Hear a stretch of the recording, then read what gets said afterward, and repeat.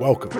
First of all, welcome. This is Unsolicited Perspectives. I'm Bruce Anthony, your host, here to lead the conversation in important events and topics that are shaping today's society.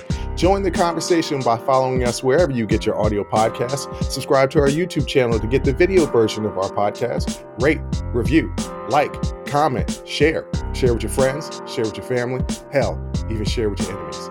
On today's episode, I'll be giving you my take on the Stephen A. Smith, Jason Whitlock controversy. Don't worry if you don't know who they are. I will break that all down for you. And then we'll be talking about my dating life. But that's enough of the intro. Let's get to the show.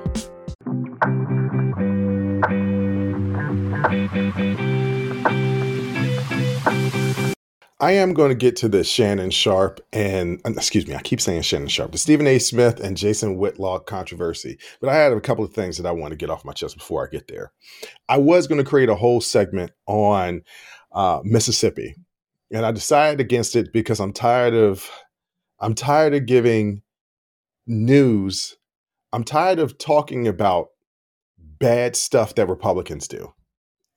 I'll get to the point of this. So Mississippi recently just ended the food program for, kids that are poor. They have the lunch program that they typically have in school is year round, though, which means that they could get it during the summertime, which helps families that that depend on the fact that they are getting their kids lunch, right?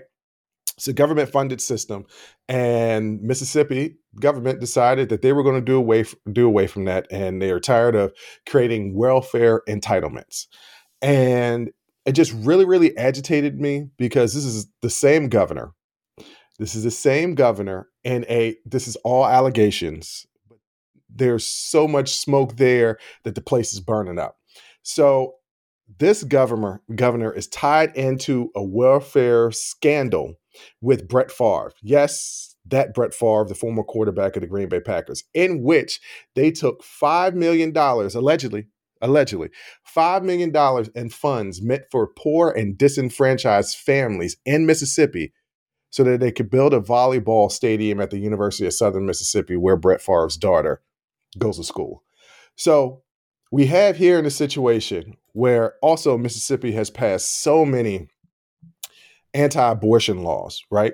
So we have here a situation where, on one hand, these Republicans, because this is a Republican governor, Republican-led legislator, we have on one hand where these Republicans say, we want to protect the kids, right? We want to protect life. That's the reason why we're anti-abortion. We want to keep writing these anti-drag and anti-LGBTQ plus kids because supposedly drag queens and people in the LGBTQ plus community are child molesters, even though nobody has found a case of this yet. I'm waiting for it.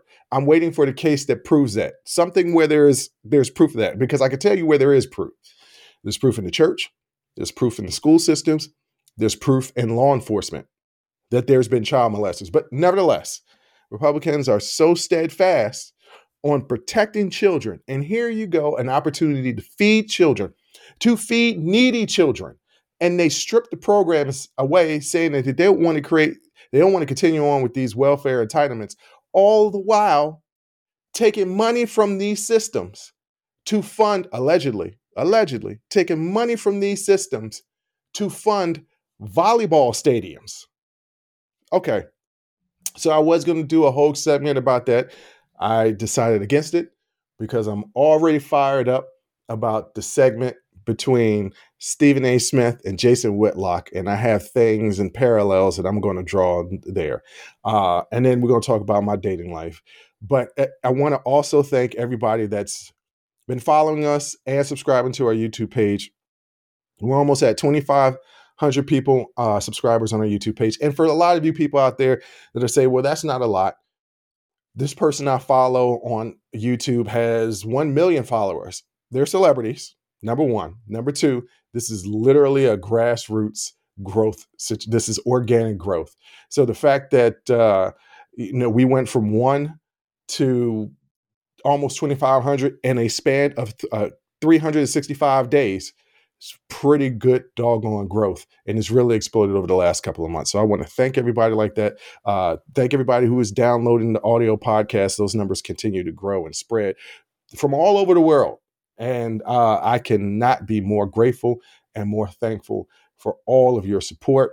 Just the 100th episode that me and my sister did a couple of weeks ago got well over 1,000 views and still climbing. So, hey, really appreciative for everything that you're doing, for following us, for supporting us. Continue on listening and watching. We're going to keep giving you this content. All right. Now, enough with all that. Let's get to this Stephen A. Smith and Jason Whitlock thing. But before I get there, I want to give a little brief history on the term Uncle Tom. Now, some people out there might understand what Uncle Tom is. Some people don't. They've heard it before, but maybe they don't understand really what it is. So, Uncle Tom is a term that we use in the Black community to describe a person that doesn't really support Black causes or Black people. I can't think of an equivalent for other. I probably could think of an equivalent of other races, but I'm not going to throw anybody under the bus. But Uncle Tom is a derogatory term in the Black community. If you're called in Uncle Tom, that's really, really not a good thing. The only thing worse than being called Uncle Tom is Judas or child molester. That's absolute worse. But just speaking in terms of people who betray, Judas would be the only thing right below Uncle Tom. And it's funny because just like the word woke, Uncle Tom and how it's meant now and how it's described now was not the original meaning. And I know you guys are thinking to yourself, Bruce, what is the purpose of bringing up Uncle Tom and then bringing up Stephen A. Smith and Jason Whitlock? Don't worry, I'll get there. So the Uncle Tom character was introduced in a novel called Uncle Tom's Cabin. And here's a description of the character. The character was seen by many readers as a groundbreaking humanistic portrayal of a slave, one who uses non-resistance and gives his life to protect others who have escaped from slavery. All right, so right there, we see that Uncle Tom isn't originally what we perceive it to be today, right? Because an Uncle Tom would be considered as a person that was snitching on slaves trying to escape. This is not the case of the original Uncle Tom character. In the novel Uncle Tom's Cabin, Uncle Tom is depicted as a heroic figure, a slave who maintains his integrity and refuses to betray his fellow slaves in the cost of his own life. Here are some key elements about the book, and I'm just going to give a quick synopsis. So the book starts as he rescues little Eva while he's being transported to an auction in New Orleans. So Tom is about to be auctioned off as a slave, and he saves this little white girl. This impresses little Eva's father so much that her father decides to purchase him. Throughout the process of this book, Eve and Uncle Tom, or Thomas, developed this really strong connection, who he shares a devout Christian bond with. There's a lot of Christian themes in this book, but Lil Eve dies, and on her deathbed, she asked her father to free all the slaves that he has. Right? He actually dies before he's able to free all the slaves in the book, and then Tom is sold to a vicious plantation owner. Fast forward, Tom befriends a 15-year-old girl that is also a slave, and then down the line, a few slaves escape. They capture Tom. Tom doesn't try to escape, but they hold Tom and try to get him to confess and snitch on the escaped slaves. He doesn't do it, and they actually beat him to death. This is the character arc in the Uncle Tom book, right? It's based off of a real life. It has real life inspiration from a former enslaved man named Joshua Henson, who was living in Canada, that wrote his memoir. Why is this novel important? This novel is important because it increased Northern abolitionism. It brought slavery into the limelight. like nothing had ever done before. So this book was written in 1858. So this is really before the Civil War, right? The novel exposed the immorality of slavery, why they needed a novel to expose this, but sometimes things are right in front of your face and you don't see them. So its characters depicted the daily lives of what slavery is like, which was uncomfortable. The closest thing I can compare to the impact this book had on the people during this time period that kind of gave them a real insight into slavery is Bloody Sunday. That's when the first march in Selma, they were attacked and beaten, and it was shown on national news. And it opened the eyes to a lot of people in white America that realized, wait a minute, we really didn't realize black people really had it this bad. I don't know why they would think that, but it opened their eyes. And then George Floyd, that murder also opened a lot of people's eyes to police brutality to the black community. So that's essentially what this book did. It opened their eyes to slavery, right? Because in the North, they didn't really have slavery. There were no slave states in the North. That was a Southern thing. It's not like it is now where you could travel to all these states really easily. What was going on in the South, they had no idea about. So this gave them an eye-opening experience of slavery. It also influenced the politics of Britain, which started to diminish their support for the Southern cause. And we know that the South really lost the war because British took away their support because they didn't support slavery, despite the fact that they were colonizing the majority of Africa and the Middle East. But that's neither here nor there. That's neither here nor there. There was a cultural impact of this book. Listen to what the South did. They banned it. It was also banned by the Vatican, by the way. So the South banned the book. Why? Because it showed sympathetic character Uncle Tom. That was his name, his Uncle Tom's Cabin. They showed the sympathetic black character who was a slave who not only saved a little white girl, but also saved other escaped slaves by not giving them up. Think Denzel Washington, The Equalizer, or Man of Fire. You know, that's essentially what Uncle Tom was in this book. All right. Okay. How did we get to the point where Uncle Tom was this heroic figure, but then becomes this derogatory term that is used to describe a person as being disloyal to their people now? Well, quite simply, Uncle Tom became a character in minstrel shows, which did a complete 180 from his original conception of being a hero and made him a shifting buffoon that was catering to white people and docile and eager to please. It was a stark contrast from the original character. This led to a lot of civil rights leaders, right? It wasn't just the white depiction of Uncle Tom. The white depiction of Uncle Tom had such an effect on civil rights leaders that they started using that term to describe the black person that was against the advancement of black people. So that's how we got there. What was the original term for woke? It was to stay awake on those long rides in the South to make sure that you don't get pulled over by the cops because something bad could happen to you if you were black. That's what being woke was.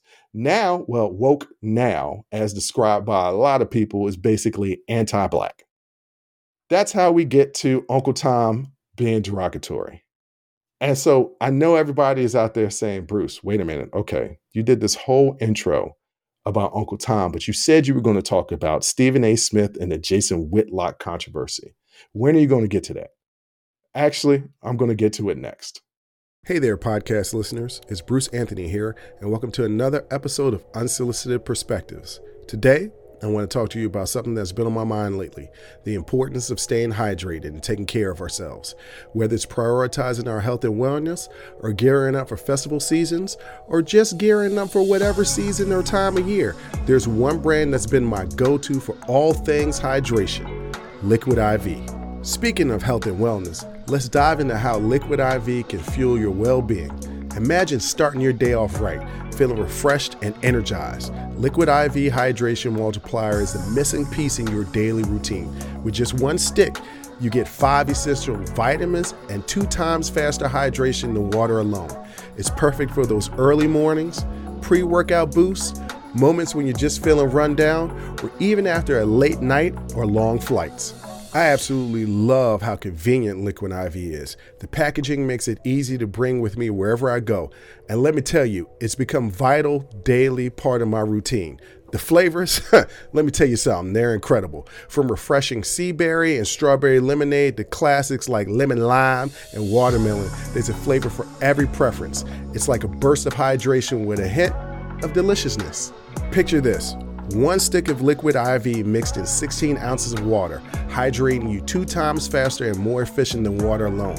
And with 12 mouth-watering flavors, you'll never get bored with your hydration routine. Plus, Liquid IV is packed with 5 essential vitamins: B3, B5, B6, B12, and of course, vitamin C. It's also made with premium ingredients, non-GMO, free of gluten, dairy, and soy. This is hydration at its finest. But it doesn't stop there. Liquid IV believes that access to clean and abundant water is the foundation of a healthier world. That's why they partner with leading organizations, finding innovative solutions to help communities protect both their water and their futures. It's incredible to know that Liquid IV has already donated over 39 million servings in 50 plus countries around the world. They truly walk the talk. Get 20% off when you go to liquidiv.com and use code UNSOLICITED at checkout. That's 20% off anything you order when you shop Better Hydration today using promo code UNSOLICITED at liquidiv.com. Remember, folks, taking care of ourselves should always be a priority. So why wait? Head over to liquidiv.com, pick your favorite flavors, and experience hydration like never before. Stay refreshed, stay hydrated, and keep rocking those unsolicited perspectives.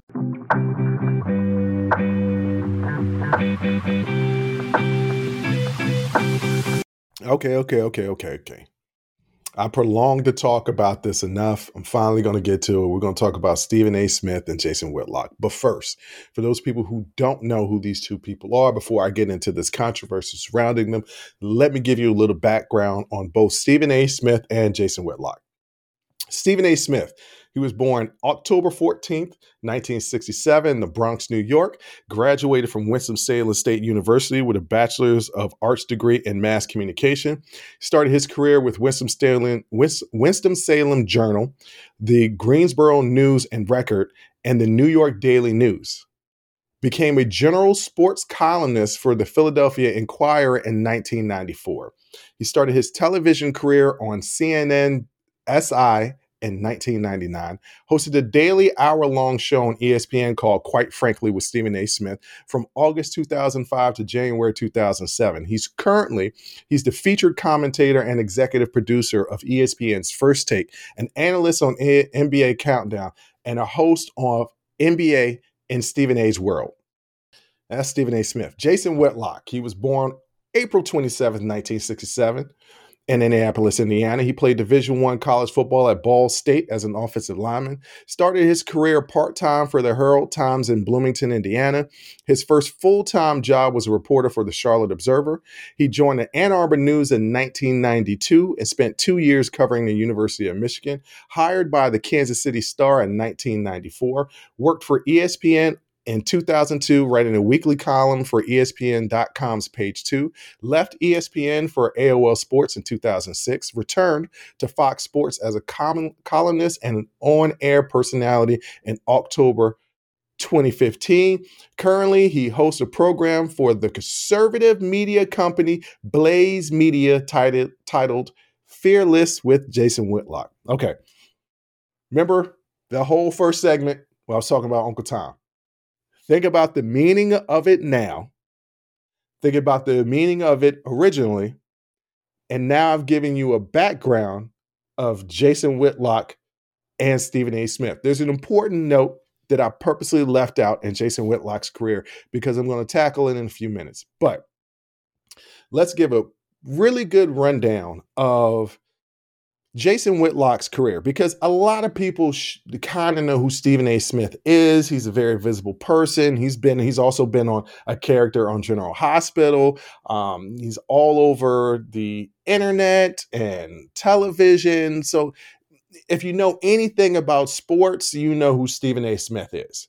Jason Whitlock is another sports commentator, writer that you might not know about, but he was given a very, very important assignment by ESPN years ago, and it didn't really go that well. It went left. So he was the executive producer, is the editor, the main editor of The Undefeated.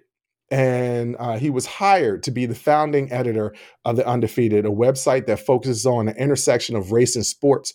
This was a long time ago. This was in like the 2010s.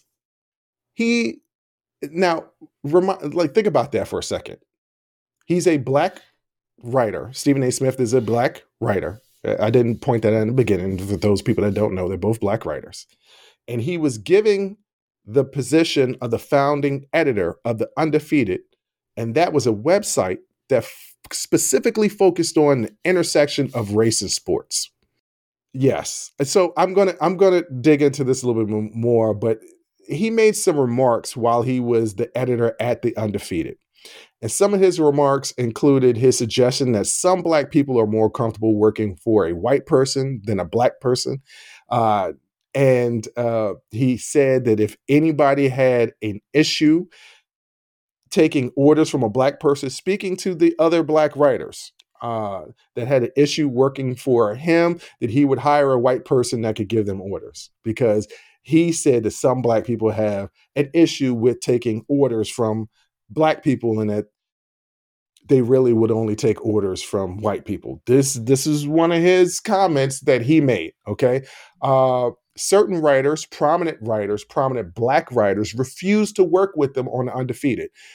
Prominent black writers like Jamel Hill, Howard Bryant, Chris Broussard, and then Stephen A. Smith. Now, when I give you those names, if you're not familiar with those names, that's okay, because maybe you don't pay attention to sports, but they are highly influential black people, black writers in the space of sports, writing sports commentary. They are the who's who. If there was a Mount Rushmore of black sports writers currently, three of these four people would be on it. The only other person that I would put on there would be Bomani Jones, and I don't really know who I'm going to take off, right? So let's just say top five, not even a Mount Rushmore. It would be those four and then Bomani Jones.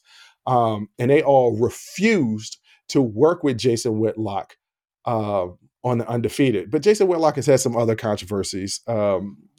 Remember I said that he's on a conservative media platform right now called Blaze Media. That's his, and part of that is because some of his statements in the past have been, he's made comments about women's sports, including his views on the women's right to vote, the lack of interest in women's sports, women in sports broadcasting, and the U.S. soccer team. Well, what exactly did he say? His views on women's right to votes.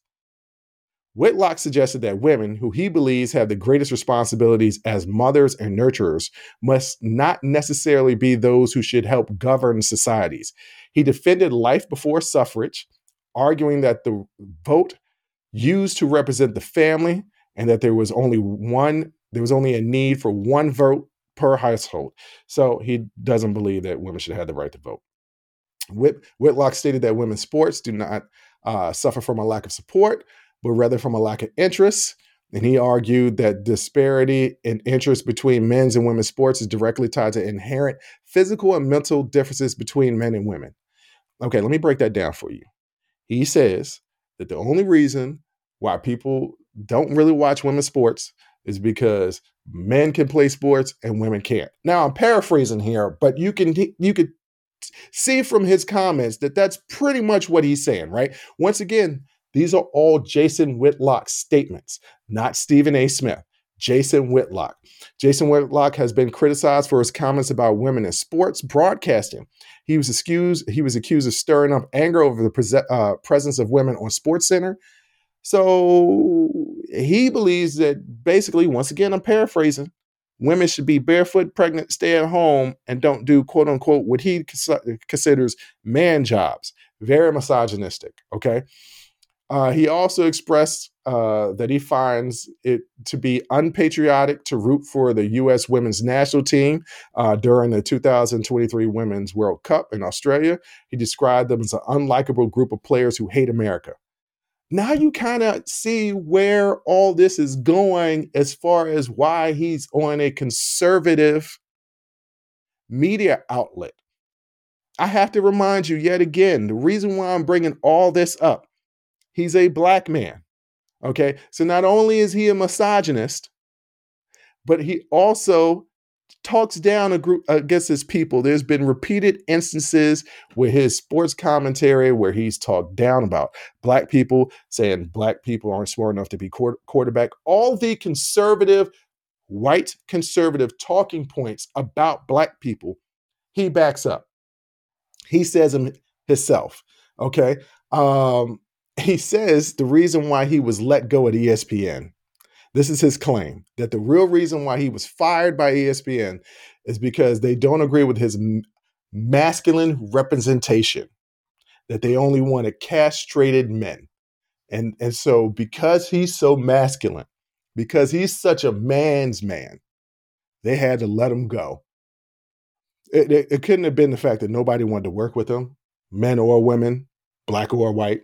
Nobody wanted to work with him except for like ultra conservatives and Sage Steele. Sage Steele is a former Sports Center host, and she's black, and she also has really strong conservative values. And there's nothing wrong with people having conservative values. A lot of people in the black community have conservative values. This is the little secret that Republicans don't know. A lot of black people would be Republican, except for the fact that Republicans harbor a lot of racists in their party, always have, and they don't really want black people in their party. As long as there's a white majority in this country, Republicans really aren't reaching out for the vote. The only people of color that they will actually reach out for the vote are Latino people, and more specifically, Cuban Latino people. But that, a lot of black people are conservative because a lot of conservative values are steeped in the church, and the church is a very, very important institution in the black community. So a lot of black people are conservative, but that doesn't mean that they go against their people. And Jason Whitlock kind of does that. All right. Now it's time to get to how all this beef started. Stephen A. just released a memoir about his life about a year ago. And Jason Whitlock on his own show decided to attack Stephen A. Smith, specifically after the whole Cat Williams going on, Shannon Sharp saying that, hey, we're releasing truths now in the year 2024. And like he was going to release some truths. And he basically accused Stephen A. Smith of lying in his memoir. Stephen A. Smith, agitated, saying that Jason Whitlock has been attacking him for years and ignored it. When he called him a liar, when Jason Whitlock called him a liar and said that he made false statements about his life in his book, Stephen A. Smith went on his podcast and he basically went at Jason Whitlock, calling him a snake, bringing up the fact that nobody wanted to work with him at the Undefeated, bringing up the fact that he's worse than a white supremacist, calling him a fat bitch. No, he called him a bitch, and then he called him a fat ass. And Jason Whitlock is morbidly obese. And so that's what happened. And a lot of you people are going to say, well, Bruce, I don't really understand what the big deal is. Why did you need to bring this up as a topic of discussion? Why is this on your show? And that's because a lot of my black friends, not a lot, there's a few of my black friends that after the Cat Williams appearance on Shannon Sharp's podcast, Club Shay Shay, and a week later, you have Jason Whitlock attacking Stephen A. Smith. You have two prominent black figures in Cat Williams and Jason Whitlock attacking other black figures. And I told him, well, the Cat Williams thing is a little bit different. These were things that people said about him, and he's responding. Jason Whitlock attacking Stephen A. Smith and Stephen A. Smith responding in kind. Yeah, okay. It's two black men going at it. But I was like, so what? Like, why does it have to be two black men going about it and it's making the whole community look bad? I was like, white people attack each other all the time. Are you paying attention to the Republican presidential candidate race? Like white people attack it. People, by and large, attack people all the time. There's no reason to keep this stuff behind closed doors. And there's no reason to bring up the old saying of crabs in a barrel, because fact of the matter is, and for those people that don't understand what crabs in a barrel is, you put a bunch of crabs in a barrel, they will climb over top of each other to try and get out, meaning that people will try to stomp and climb over top of each other just to make it to the top. And I was like, look, crabs in a barrel has been a black community saying for generations, but fact of the matter is, crabs in a barrel applies across the board to everybody. But specifically when talking about Stephen A. Smith and Jason Whitlock, the importance of me bringing up Uncle Tom is because the very first thing a lot of people in the black community wanted to do was call Jason Whitlock and Uncle Tom. And in our today's definition of the word Uncle Tom, he definitely fits the bill because there's nothing that he does that supports the black community.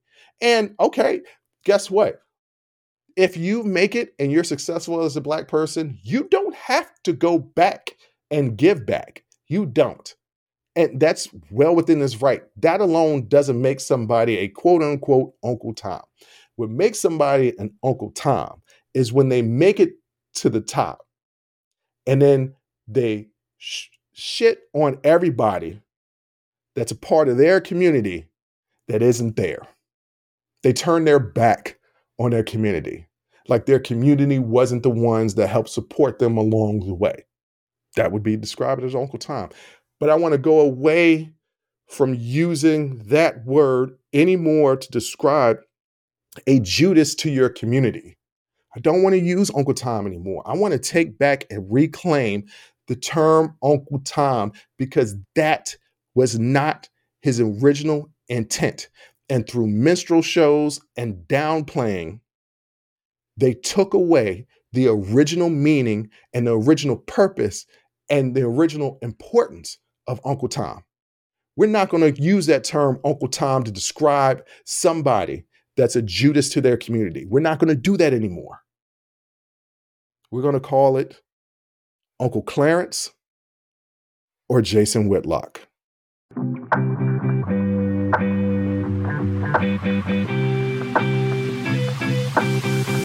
All right, we were dealing with a lot of serious subject matter, and very rarely do I attack people, but I really don't like Jason Whitlock. But, I wanted to give the history of Uncle Tom and talk about Stephen A. Smith and Jason Whitlock and why it has some form of importance for not only the black community, but throughout society, because every group of people have these type of Judas to their communities. That's enough of serious talk. Let's get into some light fare, sort of light fare. Let's get into my dating life. So a lot of questions that we got that I wouldn't answer on the 100th episode, and I'm still not going to answer them, were pertaining to my and my sister's dating life.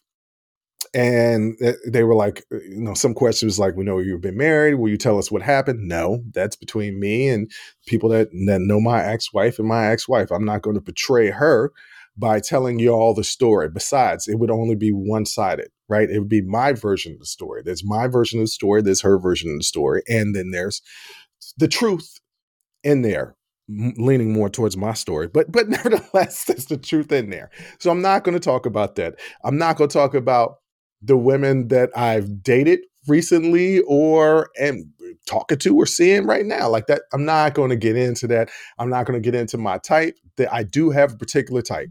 I do. And a lot of people out there think they know what my type is, but that's not what it is. I do have a type. I type, no, I'm not going to describe it because I don't want nobody in my DMs. If I see somebody I want to talk to, I'll just go talk to them. I don't want nobody in my DMs. So Bruce, if you're not going to answer all these questions about your dating life, then what are you going to talk about your dating life? I'm going to talk about how I envy couples. I do. I've been divorced for 12 years now, and I consider myself single because you're either single or you're married. For those people that are in relationships, dating and engaged, you are technically single, right? So that's what I consider single. I have not been engaged. I actually thought about it. Somebody asked me a question and they said, have you fallen in love since then? And there was one girl that I told I loved, and I did really care about her, but I didn't love her.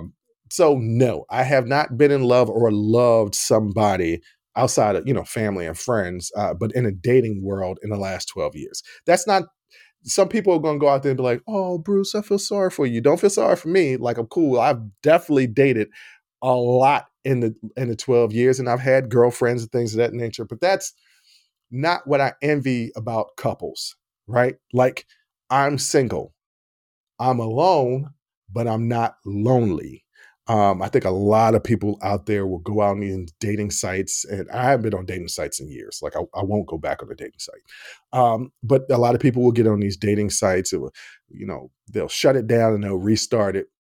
And it's based off the fact that they're lonely. A lot of people have hard times being with themselves. I love being with myself. Let me tell y'all something. I sit in my place all day long. I will sit in thought. I will crack myself up. I will have full-blown conversations with myself. Am I borderline personality disorder? The fact that I can have full-blown conversations and arguments with myself? Maybe. I don't know. But there's never a dull moment in my head or in my house. So I'm never alone.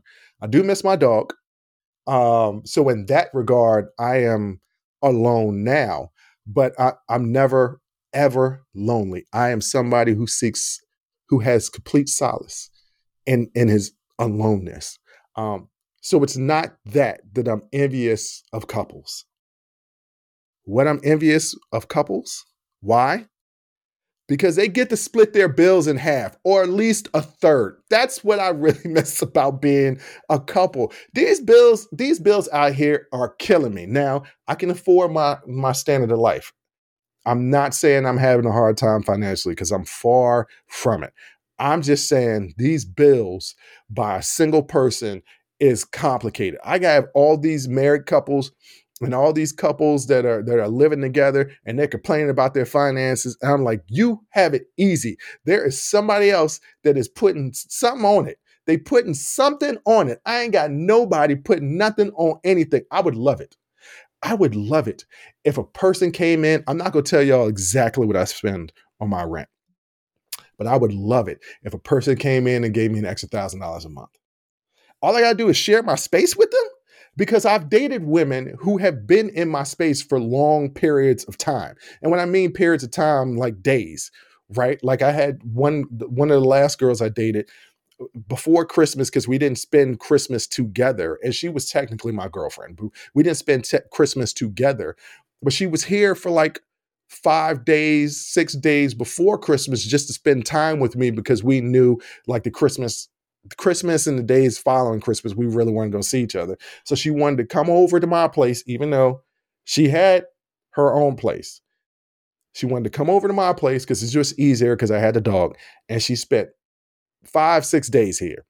And she came in, and it was her idea to rearrange my place. What I meant by that is make it a little bit more tidy, because I have stuff all over the place, to kind of streamline, basically do a spring cleaning. And she was in my space for a long period of time.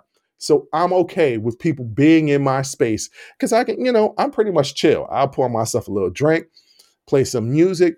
I can create an environment where my place is a vibe.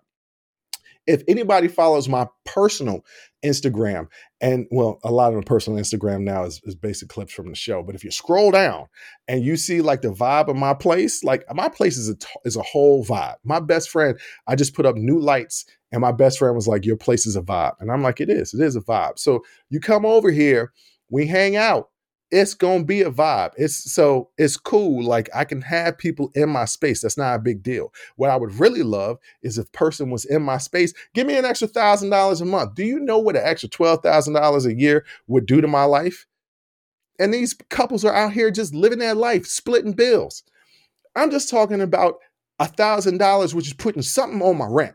I'm not talking about splitting. That doesn't include the utilities. That doesn't include food or the grocery bill. That doesn't include the cable bill. Doesn't include a cell phone bill. Like it doesn't include any of that stuff. I'm just talking about an extra G. You know what I'm saying? Something on the rent. I'm envious. I was talking to a friend of mine, and I said I'm turning over a new leaf in 2024. Something that I will admit openly to y'all out here, because y'all family now. You know what I'm saying? Y'all helping the podcast grow. Y'all family. I can talk to you. America. Not only America, Canada, United Kingdom, Africa, Asia. Everybody's listening. So, this is out to everybody. I can let y'all know we family. I'm a bit of a romantic. Years ago, some friends of mine said that they could have marital bliss with anybody. I don't believe that. I don't believe that you can have marital bliss with anybody. Like there has to be some connections, but I've always thought in terms of the one. And I've made some poor decisions thinking that I found the one because certain things happened and I thought, oh, this is kismet. This is supposed to be. Case in point, my ex-wife, we went to the same college. We did not know each other in college. We went to the same bars. We never ran into each other. Or at least we never thought that we ran into each other. I always thought it was these serendipitous moments where I would be getting a drink at the bar and I would get my drink and then turn around. And as I'm turning my back one way, she's walking past me, my back turn, and she's going to the bar to get a drink. I mean, there were so many of these connections. Her family, she grew up in the same town that a lot of my family still lives and where I visit often. Like there was all these connections of our life that we never even met, right? All these parties that we attended. And I knew that we were attending the same parties and we never crossed paths. We randomly crossed paths in this bar, in this area that neither one of us are connected to. And the only reason why I'm in the bar is because my family is in town because the Bears was in the Super Bowl. My family is in town. So I'm staying at my parents' house, which is not in this town where this bar is. It's a few towns over. And she's only at this bar because her friend lives there and she's just staying the night randomly because she lives in Baltimore, right? So when we met, I was like, oh, this is serendipitous. And she was the second girl that I ever dated and the first real girl that was legitimately like, it wasn't just a sexual attraction. I was like, yo, this girl is cool. Even one of my main boys who is super judgy on people was like, yo, she's kind of dope. Don't mess this one up. When he gave me the stamp of approval, and I say this to him all the time, it was his fault. When he gave me the stamp of approval, I was like, oh, I got to follow through with this. Because why? I'm a hopeless romantic looking for the one. Every single, look, there have been so many times where I've had the choice of two women, and I always choose the wrong woman. I should have always chose the other one for various different reasons, but it's just like, oh, this is the way we met is kismic. This is supposed to be. Why? Because I believed in the one. 2024 changed my whole philosophy. Don't care about finding the one. I've given up on the one. I don't care if I even fall in love again. I want to fall in like and get some tax breaks. That's what I'm aiming for in 2024. Find the one that I like, that'll give me some tax breaks. She got her own money. And now I'm getting to the age where I need somebody to live with me just in case I have a medical emergency. Because, I'm in my mid-40s now. Heart attacks and seizures and strokes, they happen to men around my age, and I live alone. I don't even have a dog anymore to warn people on the outside. It's just me. So if something happened to me, like nobody's going to really know unless the people that I work with, they'll just be like, where the hell is Bruce? Maybe they'll check in on me. Maybe they won't. I don't know. So yes, I know what everybody's thinking. Bruce, what you're describing is a caretaker that pays you to live with them or for them to live with you. And okay, yeah, sure. I'll take that. Like the idea of the romance, sure, I haven't given up on romance. I'll never give up on romance. Why? Because I'm romantic. I'm a romantic.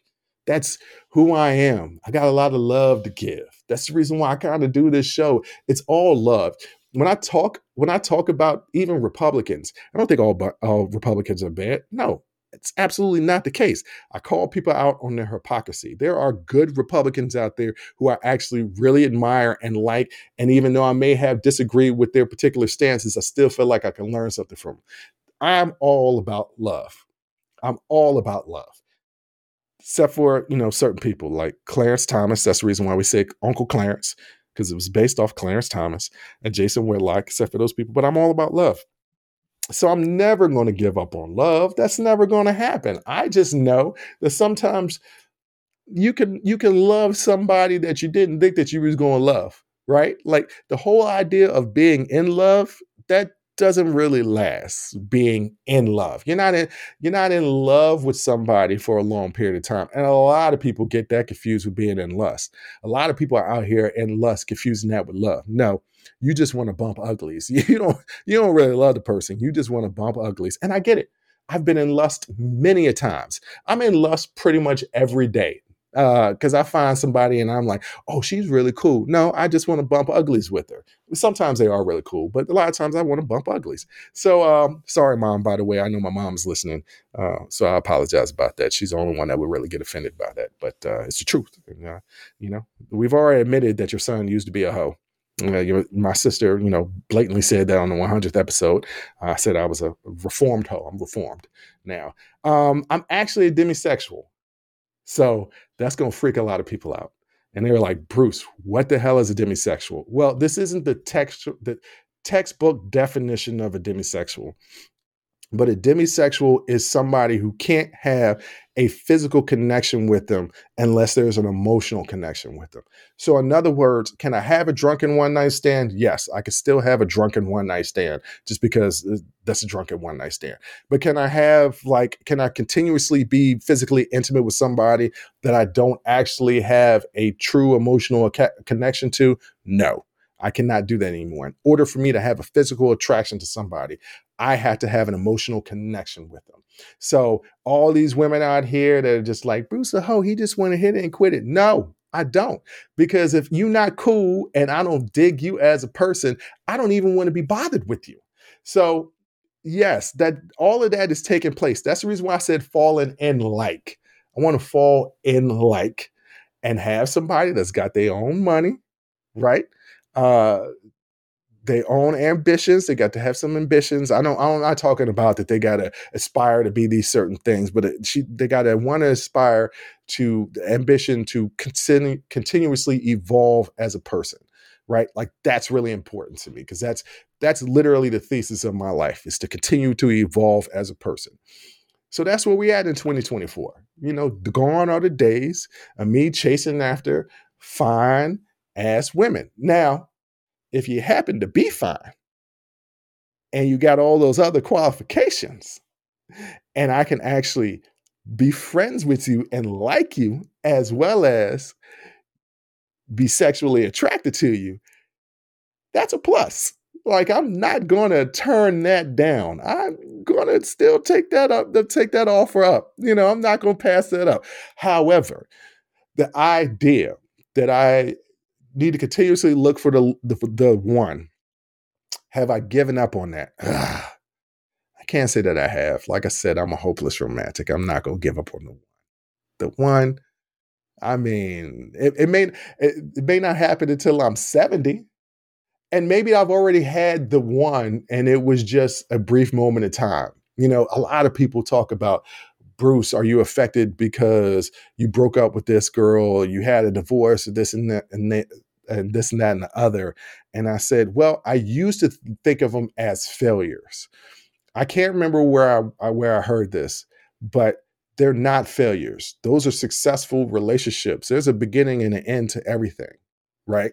It was successful for a long period of time. If we dated, if you're listening to the show, there's more than a few women that I've dated or have a romantic past with that listen or watch the show. They still support me, and I love that. I love the fact that there aren't women out there There probably are some, there probably are some. Because what story that we didn't tell is a story of my sister following me in high school. I graduated, and the next year she came in as a freshman, and there was a whole group of women that were hating on them. And I was like, I don't even know who these women are. But supposedly I had done some stuff to them, and done some stuff, probably just ignored their advances, because I'm oblivious. I'm oblivious. A woman can be hitting on me, and I would not know that they're hitting on me. Just I just feel like everybody is nice because I'm nice, right? There are times when women out there think I'm flirting, and I'm not. I'm just being nice. But they take it as, oh, Bruce trying to get with me. Bruce is not trying to get with you. Bruce is just being nice because I just genuinely try to be a nice person.